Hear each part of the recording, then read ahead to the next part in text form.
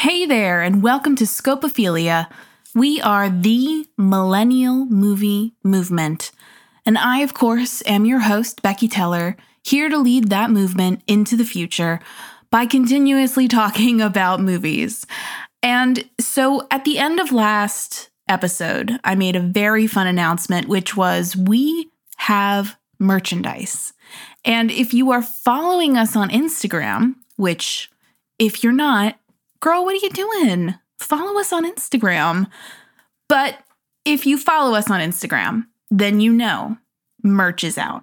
Merch is being sold out in the world, and it's unreal, to say the least. It's been something that we've been working on in the background for a very long time, and it's just kind of amazing that it's out. So we have an initial run of merch. We have a t-shirt with our logo on it. We have a tote bag so you can look extra cute at Trader Joe's or your grocery store of choice. I'm an Aldi girl myself. And we also have a really awesome black hat. It has our Scopophilia text on it. It's just amazing. Go ahead and check it out. Go to our Instagram at Scopophilia_podcast, and the link is in the bio there. But enough housekeeping. You are here to talk about movies just like I am, and girl, I'm here for you. Today is so incredibly exciting because one, I have Renie Rivas on the show of the Ring Ring podcast. We've been kind of Instagram friends for a little bit, and now I can say that she is a definite friend. And additionally, she picked one of my top favorite movies. It's a comfort movie for me, almost. I watch it at least 2 times a year, if not more, and it still cracks me up. We are talking about Addams Family Values, the second of the 1990s Addams Family films, with Angelica Houston, Christopher Lloyd, Christina Ricci, Joan Cusack is in this film, and then, of course, the late, great Raul Julia. I love this film. I cannot stop talking about this film, so I'm just going to get right into this interview because I love this movie so much. So without further ado, my interview with Renie Rivas about her favorite film, Addams Family Values. Enjoy. Scopophilia, it's the newest thing to hit the market. Defined as deriving aesthetic pleasure from looking at something, it's the new craze sweeping the nation. Taken in large doses, side effects can include an addictive nature to have more film content. If this increase occurs, consult no one and keep listening.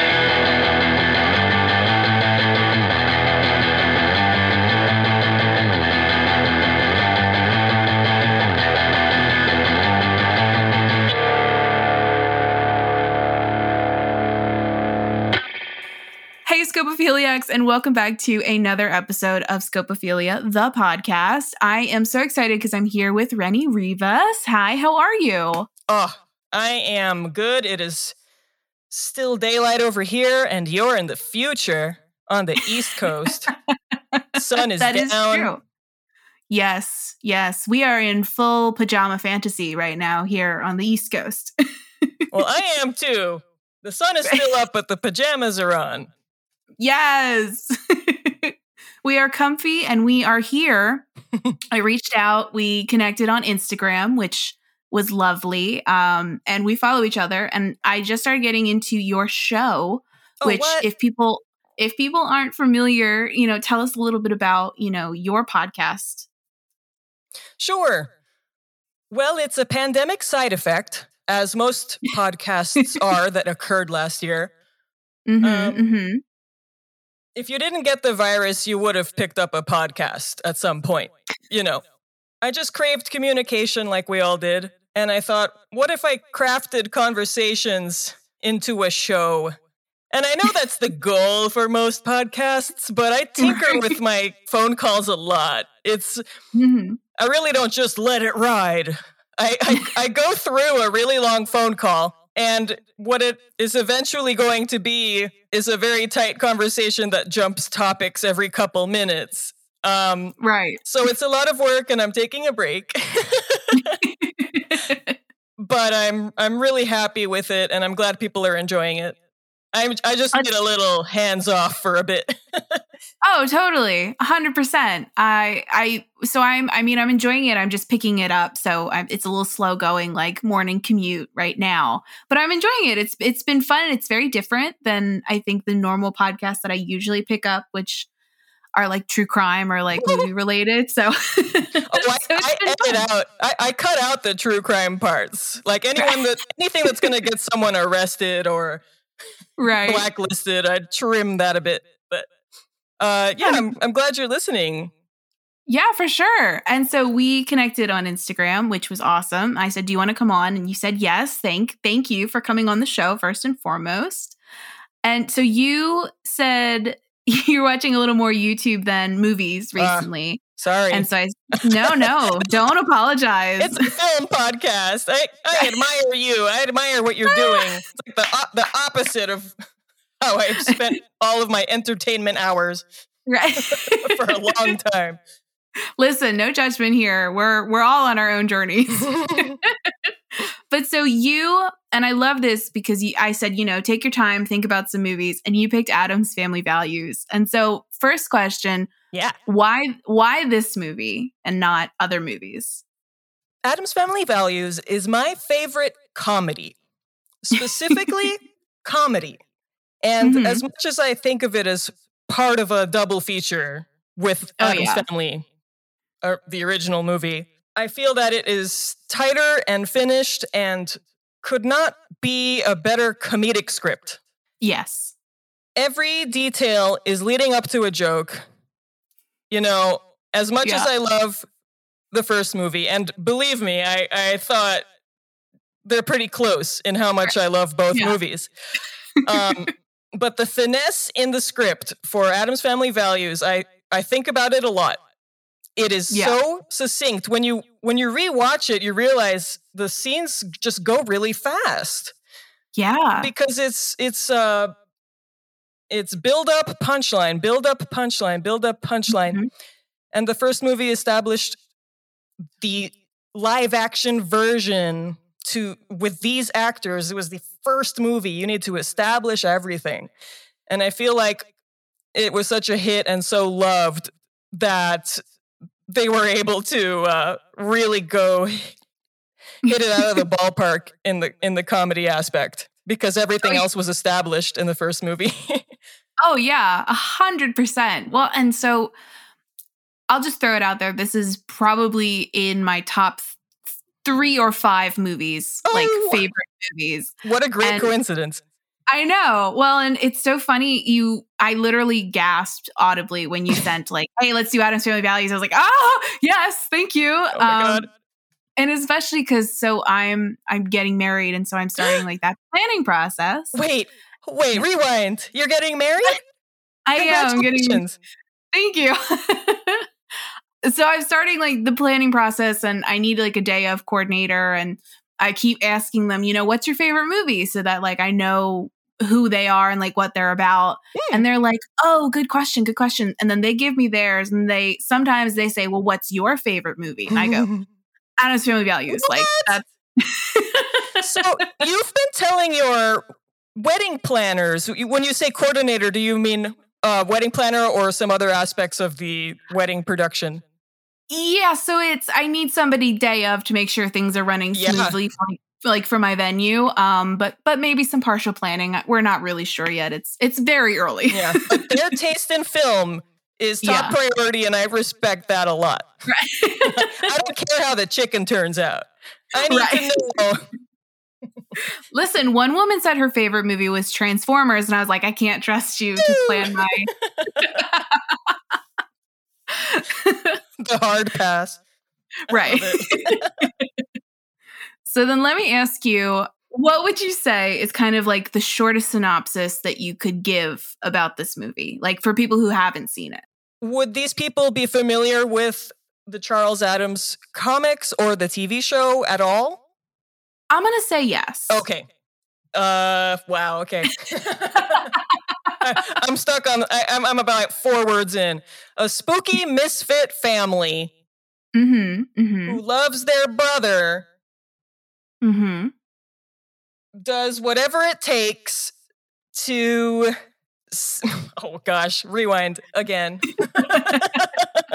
Let's go back to the wedding planning. Wait. I need to have a wedding planner to coordinate my synopsis for this movie. Well, I mean, they're both centered around Fester. If you're going to describe the plot, they're both Fester focused. They're Fester centric. Okay, so for the sequel specifically, a serial killer called the Black Widow deceives Fester, and his spooky misfit family does whatever it takes to get him back. And oh man, what a boring synopsis. I would skip real fast if I was clicking through Apple TV and I saw that synopsis. Like, wow, spooky misfit family does whatever it takes. Yawn. No. I don't know. When you say the phrase spooky misfit family, I have intrigue 100%. Like, how spooky? I know, right? I need a level of spookiness. Like, how spooky are we going here? And a little bit of a deeper dive. So, all right. Well, so then let me ask you perhaps an equally as hard question.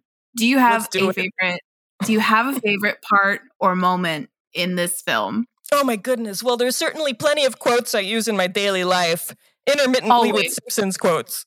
So, yes. Depending on how catty I'm feeling, if it's a silly moment, it's usually Simpsons. But if I'm feeling especially catty or cold or crass, you know, a Morticia line might come up. Gosh, there's so many moments. I know. Let me think. You know what I say a lot, though, is what about Debbie? Like when she has the whole family in the electric chairs and she's doing her PowerPoint. Yes. And everyone's about to die. And she's telling everybody what she deserves, and Grandma says, What about Debbie? Yes. Like, yeah. When I'm feeling selfish, I say, what about Debbie sometimes? I don't enjoy hurting anybody. I don't like guns or bombs or electric chairs. But sometimes people just won't listen. And so I have to use persuasion. And slides. Husband number 2, the senator. He loved his state. He loved his country. What about Debbie? Sorry, Debbie, no Mercedes this year. We have to set an example. Oh, yeah? Set this! Love it. I love that. Oh, no, he lives. From the moment where Morticia is reading The Cat in the Hat to her unfortunately curled blonde baby. Yeah. And skips to the end of Cat in the Hat and says, "Oh no, he lives." He lives. Something doesn't go the way I wanted. Oh no, he lives will come up. Yeah. Well, I love this movie so much in those little moments of like, and I always go back to, I think it was like an old Tumblr post of something of like, the Addams Family is supposed to be like the antithesis of the nuclear family in that they're dark and they're weird and they're spooky.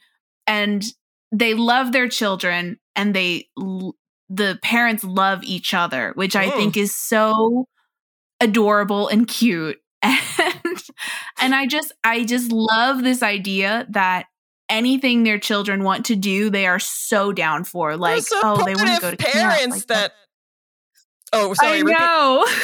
I overlapped. Go ahead.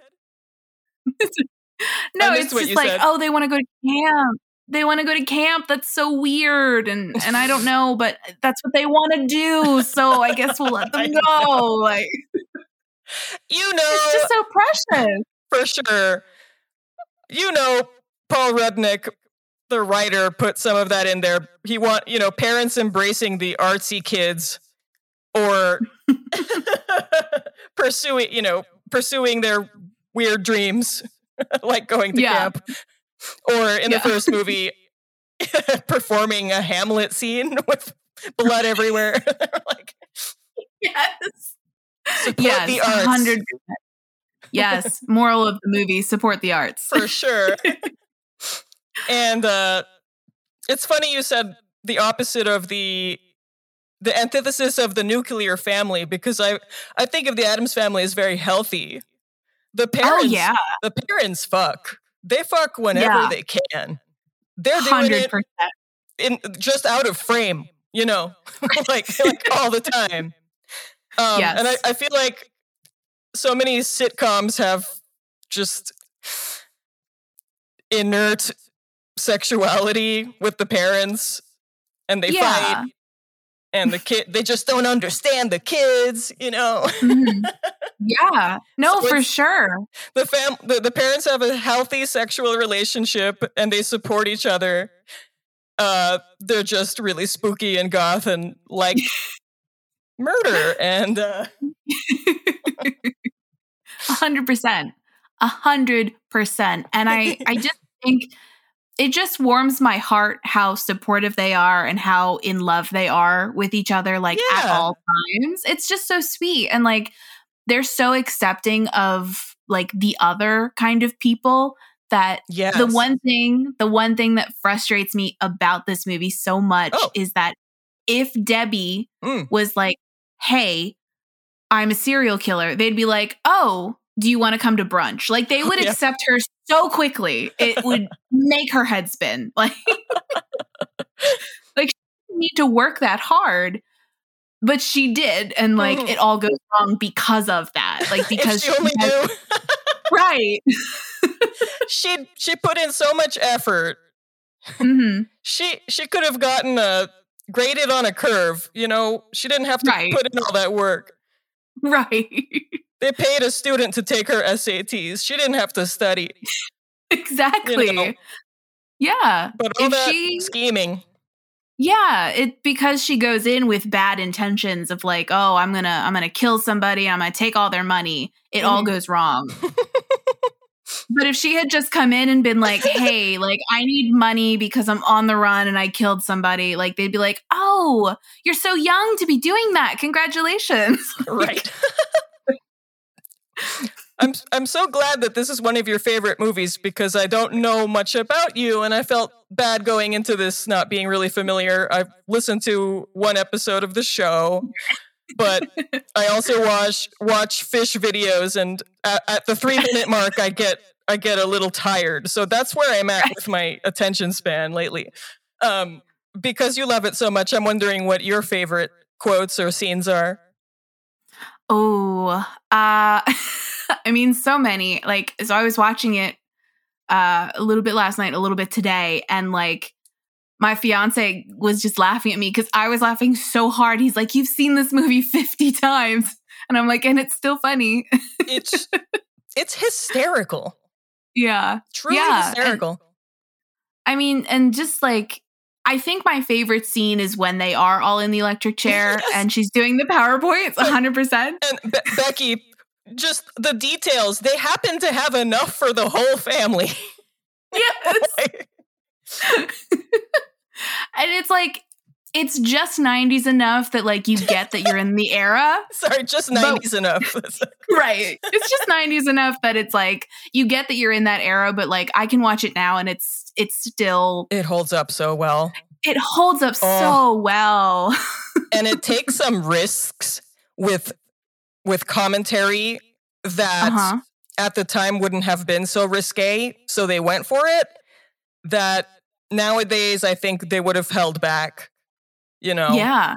I mean, 100%. And it's just like those little moments. Mm-hmm. Like, I was cracking up when Debbie's meeting everybody and she goes, "Oh, I haven't met Fester." And Morticia is like, "Oh yes, Fester, come meet Debbie." And Debbie says something like, "Where do you find these Addams men?" And Morticia goes, "It has to be damp." It has to be damp. Yes. I was laughing so hard. It's so good. Yeah, and then in that same scene, an example of one of the lines that I think at the time were too risque, not to the severity of a Michael Jackson joke or a commentary on the treatment of Native Americans, but in that exact scene with the introduction, the dinner, she says, so European. Debbie says, so European. And Fester goes, but I took a bath. Right. Like, even, I know it's subtle. I feel like that would be held back today. Like, in a major motion picture for the family. Right. Be like, you can't say about Europeans. Right. Well, and I love watching it now that I'm older, because I remember watching it when I was, I don't know, like middle school, elementary school, and not getting a lot of the jokes, just liking the overall plot. Oh. Now I watch it and I'm like, this is the funniest thing ever written. From beginning to end, there are entendres. No, sorry. There is entendre. My French. I didn't get past the conversational intro to the, Right. There's entendre from beginning to end. Just right in the beginning, maybe the first 10 minutes, there's a joke that really suggests Fester uses thing for personal pleasure. Right. I'm like, wow. Because you even see the reaction shot of Thing. He's just shaking. His hand shaking. He's traumatized from the implied masturbation. Wow. Yeah, we didn't do that, did we? No. Oh, it's so funny. And now watching it, it has, like you said, like something to say about Native Americans, about rich people and rich culture and yes. I love that quote. I wrote it down. Is when they're talking, the Grangers are talking about summer camp, and they say, to just have fun, because that's what privilege is all about. And it's like, that hits different now. It does. That line, I'm like, yes, the privilege, and everybody claps, and they're like, I remember in that scene, the whole crowd of parents is white except for Jamal's parents. There's two black characters, and they're all white, and they're all clapping. That's what privilege is all about. Like, wow, that hits so good now. Well, between that and then when they're doing their swim lesson, and Amanda says, "I'll be the victim," and Wednesday goes, "All your life." Best. Just think, they had to take up Wednesday's lines to another notch of comedy, because she lost the youthful voice she had in the first movie. She sounds more like a young woman. And I rewatched the first movie and I realized there's another layer of how funny Wednesday's lines are, because she sounds like a little girl. Yeah. In the first movie, like, let's play a game. Is there a God? Oh my God, it's so funny. So taking it up while her octave goes down. Yeah. She got lines just as catty as Morticia. And you even see her becoming a little Morticia with the nail polish in one scene, dressing up. Yes. It's very calculated. Every visual. 100%. Well, and even the thought process of like introducing Joel as like her kind of like love interest, like as a child. It's like they're setting her up to be on that same like plane as Gomez and Morticia. And then at the end, she kind of flips the script because she's like trying to scare him to death. I love that. that was a ballsy ending. Yeah. I can't imagine the producers embraced that ending with open arms, because it is really creepy. Like, how is this? This is a PG movie. Like, what a creepy ending. I am all on board with the creative license they had. They went for it. Right. 100%. Mwah, mwah. Perfect script. Chef's kiss, 100%. yeah. I love the script is so clever, and on top of it, the acting is so good because so many of the characters say their yeah. lines almost like it's a throwaway. Like it's all like very quick, like sometimes you miss it humor. And I just think that's such a clever way to do it. Like we don't need to hear it as long as like other comedy movies do. You know what I mean? There's no rim shot. Right. It's just, I said that and now we're moving on. I just love this movie so much. I cannot.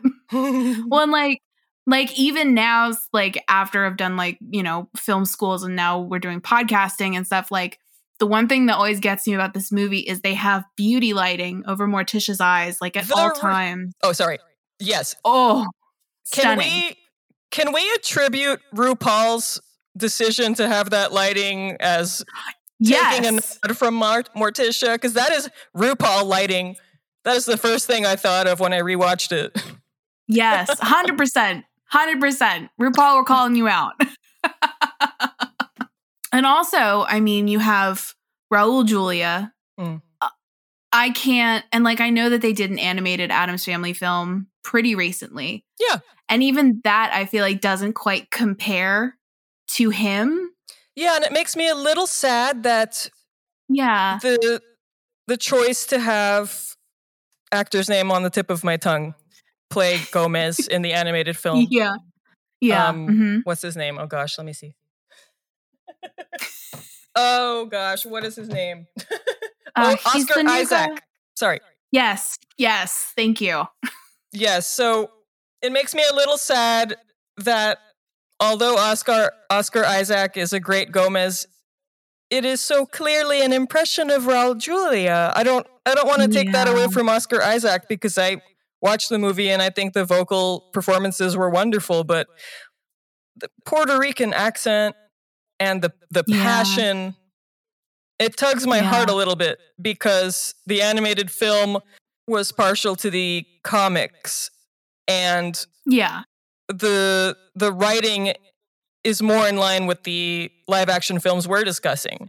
So that's one element of the live action film they put into the voice acting, and it made me sad. I wish they did something completely different with Gomez's voice. Because Julia and he died too young, and it's all a little sad. Yeah, 100%. Well, and I can't imagine because he was so iconic, because he was so good in this role. I literally can't imagine doing another live action Addams Family without him. Like that doesn't make sense in my mind until we find somebody who can be like comparable to him without like ripping off what he was already doing. You know what I mean? Well, John Astin did a different kind of Gomez, so I think it all has to be a different kind of Gomez. Yeah. To move forward with another real life Gomez. Right. And like, it's funny because sometimes I ponder, like if I, you know, get my act together and start screenwriting, like I always say I'm going to. You went to film school, you said. I did, yeah, for a hot second, and then I did my master's online. Oh my goodness! So we didn't do a lot of screenwriting in that time, but I always tell myself I'm going to start screenwriting at some point. And I always like ponder to myself, like, okay, if we were to do another Addams Family film like these amazing '90s Addams Family films, what would the plot look like? And in my mind, I can't do it. I can't do it without Raul Julia. Yeah. It would have to be, I would want Angelica Houston back. I would want Christina Ricci back, but everyone would be older. You know, it would be like a next generation Addams Family instead of, I don't know, redoing it from the beginning, if that makes sense. And I don't know if it's just because of how good his Gomez was or what, but I don't know. We're still working it out. We're still fleshing out the details. Yeah. He was really inspiring for acting of any kind because he was an incredible dramatic performer and delivered comedic lines with the intensity of Shakespeare, of Broadway.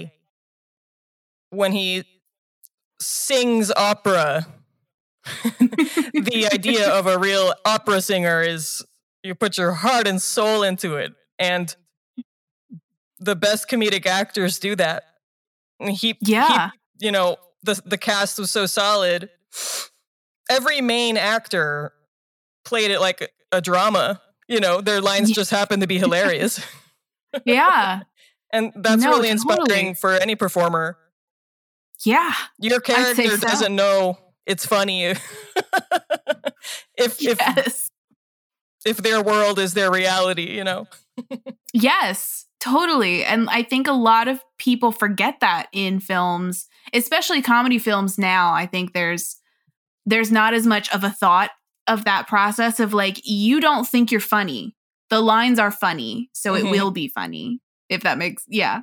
Yeah, but the intensity of Gomez, 10 out of 10. We have no milk, like anything. If any little thing would be an operatic baritone. Like, yes. That's how you got to do it, because the fire in his loins, the fire in his passions, it's all 10 out of 10. Like, yes. High stakes. Yes.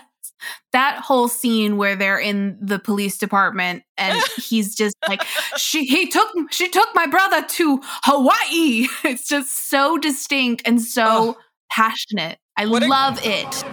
I demand justice. Someone has married my brother. No. She took him to Hawaii. Get out of here. They have moved into a large, expensive home where they make love constantly. I hate when that happens. Arrest her at once without delay. Who? Debbie, my brother's wife, the temptress of Waikiki. Who are you? What are you? Who moved the rock? Officer, you must issue a subpoena. I believe they own... Gomez, no. A Buick! Just leave. Leave quietly. Leave now. Don't make me call Ringling Brothers. Has the planet gone mad? My brother, passion's hostage. I seek justice. Denied. I shall not submit. I shall conquer. I shall rise. My name is Gomez Addams, and I have seen evil. I have seen horror. I have seen the unholy maggots which feast in the dark recesses of the human soul. They're at camp. I have seen all this, officer, but until today, I had never seen you. What a great example of that. Those lines are so silly. Yeah. And he is at the brink of tears. His family is going to be destroyed, and they have a Buick. You have to arrest Debbie, the temptress of Waikiki. Waikiki. So good. And I mean, also, like you said, the cast is so solid. And I think one of the things that I love about this film more than the first film is, oh my gosh, totally. I have the list right here. Joan Cusack. I love Joan Cusack in this film. And like, she just brings it in this movie. So good. Chef's kiss, 100%. Don't touch it, not until the scab falls off. That's another one comes up in my life. Give me a kiss. Give me a 20. So the visual details in this movie. When Debbie is out of cash and we have the exposition scene of her watching whatever it is, like 2020, like hard copy, right? Whatever that show was. And the host says the Black Widow is out of money. We see her nightstand and it literally has $3 bills. Yeah, like some change on top. Yeah, the coins, right? I'm like, that's so funny. I know. She just plays it so perfectly, where even when they're on their honeymoon and she still has the ruse up and like she's about to kill him, or she thinks she is. And she says, "Would you die for me?" And he goes, "Yes." And she goes, "Promise," and then throws it in the tub. It's just iconic. It's so brilliant. So brilliant. Creepy. Just, really, I mean, it's funny, but it's a great horror shot. It's an excellent horror shot. You see her laughing, and the strobe light effect on her face is so cool. Yes. Yes. She's like fully living her Black Widow fantasy in Hawaii, just living it up. And then the light bulb comes on, and she's like, "Oh." The note I wrote was, "Debbie has met her match, an indestructible rich man." Like, right. Something I realized today is that the dynamic between Debbie and Fester is a lot like his mom, quote unquote, in the first movie. Just psychologically messed up. And the mommy issues are still there, and the power and the control. In the first movie, there's another scene I don't think would happen in this day and age. I think it would be too risky, which is Fester's mom, or Gordon's mom, Dr. Pindersloss, or whatever her real name was. I can't remember. Her real name I don't remember in the movie. But she slaps him and she says, "Look what you made me do." That is domestic abuse behavior. And that is exactly what drew him to Debbie. Yes. It's like he thinks he wants a dominating relationship because that's the only other affection he's known before coming back to the family, basically. Yeah. But that's not what he actually wants. Like, yeah. And Morticia respects that. And now I realize, no. The quote I say more than anything in this entire movie is, "But Debbie pastels." Yes. That's the line I say more than anything in my life from this movie. Go away! That is not my brother. Sorry. You have enslaved him. You have placed Fester under some strange sexual spell. I respect that. But please, may we see him? Don't even think about it. You have gone too far. You have married Fester. You have destroyed his spirit. You have taken him from us. All that I could forgive. But Debbie... What? Pastels? Get out of my house! Hit the road! And if you ever show your faces around here again, I'll have you locked up for trying to visit. Right, Fessy? Right! Understandable. Iconic.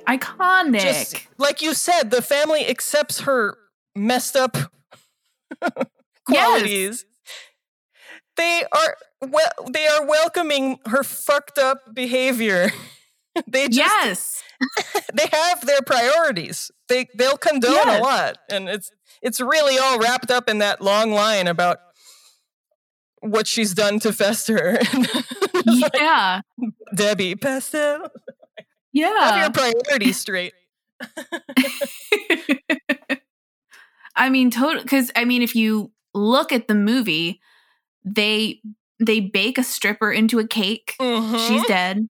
And they're like, "Oh, c'est la vie." Like, that's it. Between that and just all of the little tidbits of like, "Oh, who's this lady killer?" And he goes, "Acquitted." Like, acquitted. Like, it's just, there's so much that this family will accept in the people that they accept into their family.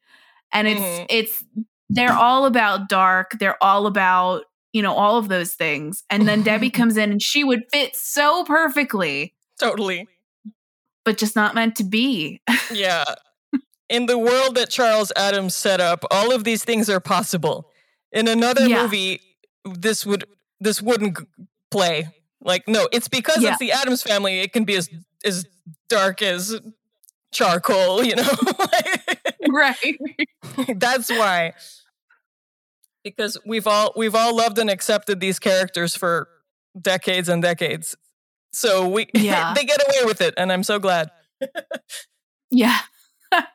I love these movies so much. And you're so right. They have like a subliminal, like political agenda that they have, a social agenda that they have. And I just love this movie so much. Like, so much. I mean, so what else can we say about this movie other than how amazing it is? Well, looking back, you notice even more details that are funnier maybe upon a different viewing. Like, we said earlier that it's hysterical. The movie's hysterical, but we're so familiar with it. Oh, both movies are very funny. But when Fester meets Debbie pretty much in the first chunk of the movie, and he's so awkward, it just gets another level of laughter from me, because it almost looks like they went with a take that was a mistake, because he's so awkward. Like, the director said, just one more for fun. Let's do it again for fun. And then they all started laughing, and that made it into the movie. That's what it felt like. He's so awkward. He like tumbles and like cowers. Yes. Well, and Christopher Lloyd, so good. Iconic actor. Every lead. Yeah. So good. Lloyd so good. Owned it. Yes. In that big, like, padded suit. What? Yes. It's like shapeless. I love when he's like, should I ask out Debbie? And he goes to Gomez. He's like, what if she says no? What if she says yes? Like, so frantic. Yeah. It's just so cute. Like, it would have worked out, because all she wants is money, like unlimited income. And all he wants is like some kind of like affection of any kind. Yeah. And it could have worked out. It could have worked out. Man. This could be us, but you playing. That is their relationship. Yes. Yes. I love it. He is Mr. Debbie. You are Mr. Debbie. Yes. Well, and it's so interesting because you have like these dual storylines. You have Fester and Debbie, and then you also have Pubert, who's just been born, and he kind of has his own narrative going on throughout the film, like very subtly until the end when it's very important. And he kills Debbie, in a Rube Goldberg elaborate sequence. Yeah. And I just, it's so, I just love the addition of that, in that he has this like really important moment at the end, but he also has like the family dynamic has shifted. Fester isn't here, and he starts to like turn into this blonde-haired little baby who like wants to read Cat in the Hat. And, like, to make the baby reviled is so funny. To hate a baby in a movie is very funny. Or be disgusted by a baby is just hilarious.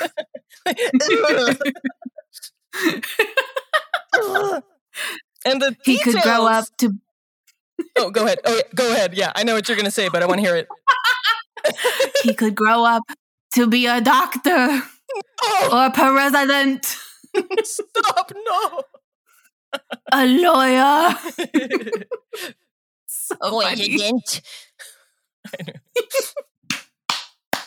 Yes. And that's when Gomez like cries in agony.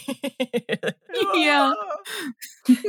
Take me instead. Take me. It almost felt improvised because it was so dramatic and serious and involved. Like, take me, like a man at the end of his rope. Yes, 100%. Just the comedic effect of something low stakes and taking it to the extreme of high stakes is hilarious. Take me instead. It's so funny.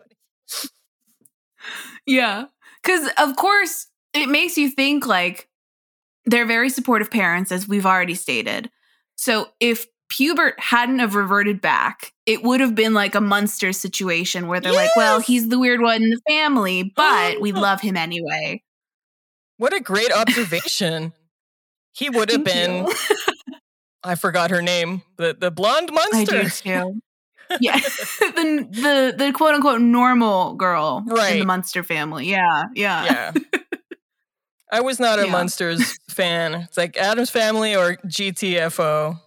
I do love Pugsley, like, because I think a lot of focus is put on Christina Ricci's Wednesday, which of course is iconic. Everybody knows it.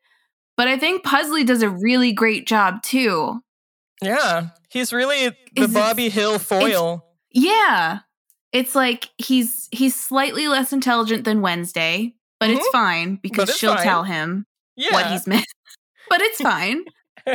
But it's that same level of like kind of deadpan, kind of not knowing what's going on. But like he shoots a bald eagle and then dresses up like a turkey. Like, it's just so good. I like Pugsley. Yeah. I like Pugsley's quality of seeming like a normal boy until you talk to him or see what he's up to. Yeah, that's true. Because that haircut was kind of quintessential late 90s. It's like a little hair gel in the front.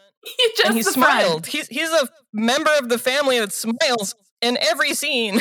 Yeah. He's always smiling. So you do need one of the siblings to step back a little bit when Wednesday is the queen, you know? Yeah. Excuse me. And I think he accepts that role too of like, this is fine. Like, I'm just hanging out with my sister all the time. Like, this is cool. What are we going to do today? Yeah. And making him the turkey that says, eat me is perfect. And he even does a little dance and you can tell he likes it. You can tell he's having fun with the dance. And he says, eat me. Like, that is exactly what Pugsley would be. Oh, speaking of lines that feel different as an adult. It was like telling all these parents, eat me. And then they're so taken aback. Whoa. It just makes me wonder if like Gary Granger didn't quite hear it the first time. And then when the show came on, he was like, oh, yeah, okay, maybe a rewrite. That was bad. Okay, little detail that is so specific and admired. Harry Granger's stupid play is printed in a Samuel French paper-bound playbook. That detail is unreal. When did he have the time? His racist, selfish fantasy was printed in a legitimate, highly revered publication for place. So it's amazing.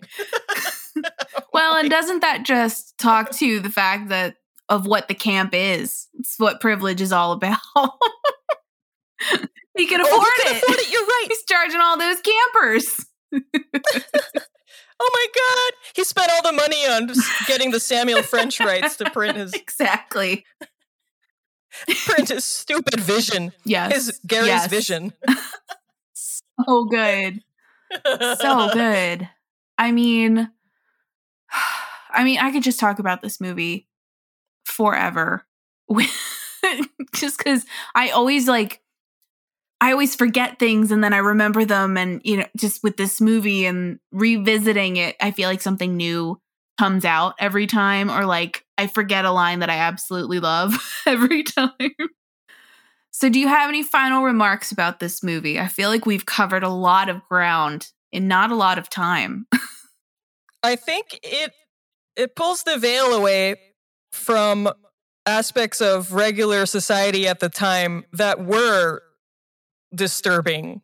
So you have this creepy family that has a healthy family unit, but you have these privileged rich people laughing at their racist thoughts and ideas and outcasting people who are different than them, and expectations, like things about regular society at the time, at least in their community, were effed up too. For sure. Like, for sure. I mean, I cannot thank you enough for choosing this movie because I love it so, so much. I'll just throw that out there. But tell us where we can find you. I know you're on hiatus right now, but do you have a plan on when you're coming back, or, tell us everything. We want to know. Mm-hmm.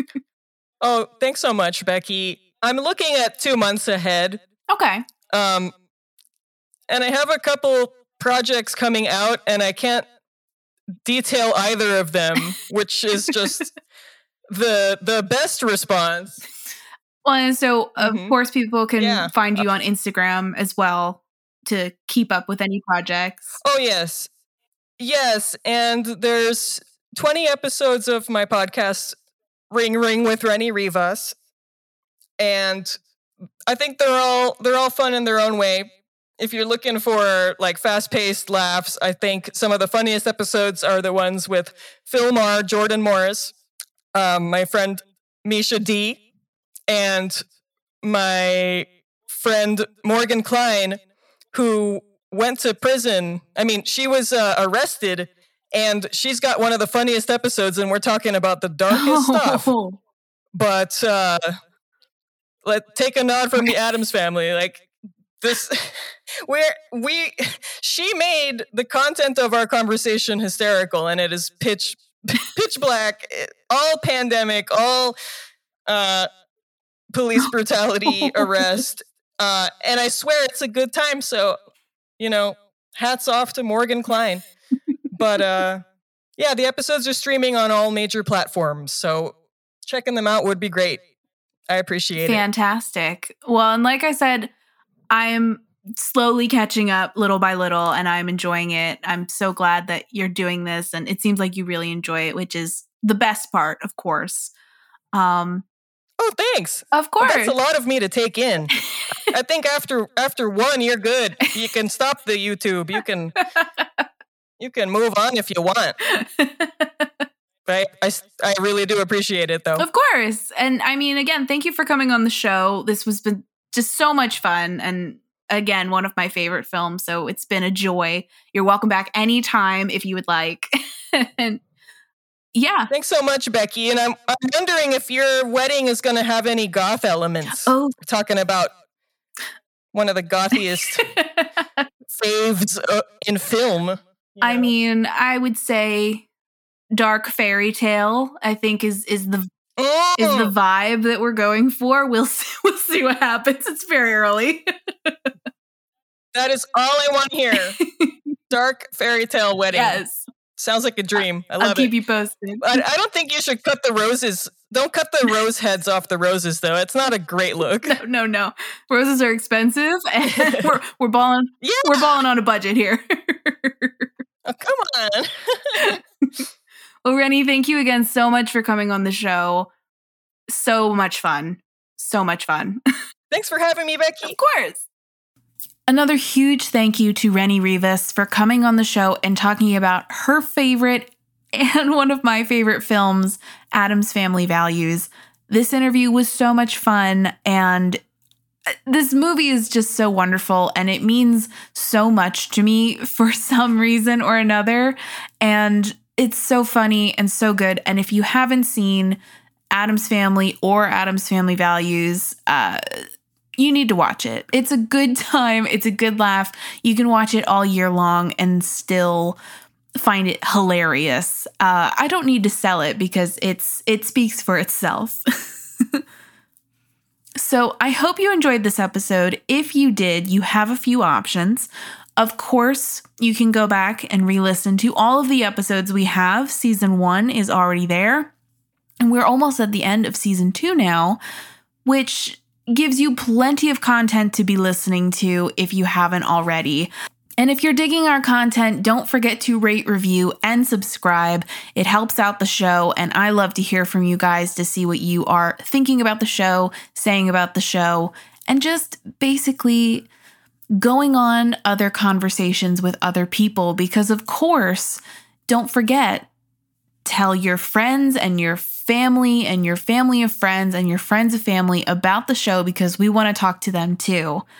And then you can also, another one of your options, of course, you can follow us on Instagram at Scopophilia_podcast or on TikTok at Scopophilia the podcast. And of course, now there is a new option, which is if you are interested in buying Scopophilia merch just to look that much cooler around everybody or your cat if you are staying home, like we all should be, you can go to ncpodcasts.com/Scopophilia, or you can check out our Instagram and the link is in our bio. Again, we have t-shirts, we have hats, we have tote bags. They are amazing. I own them all. Pictures are on the Instagram as well. More pictures are coming. As always, I'm your host, Becky Teller, here leading the millennial movie movement on Scopophilia. And I'll see you all next Friday. Bye!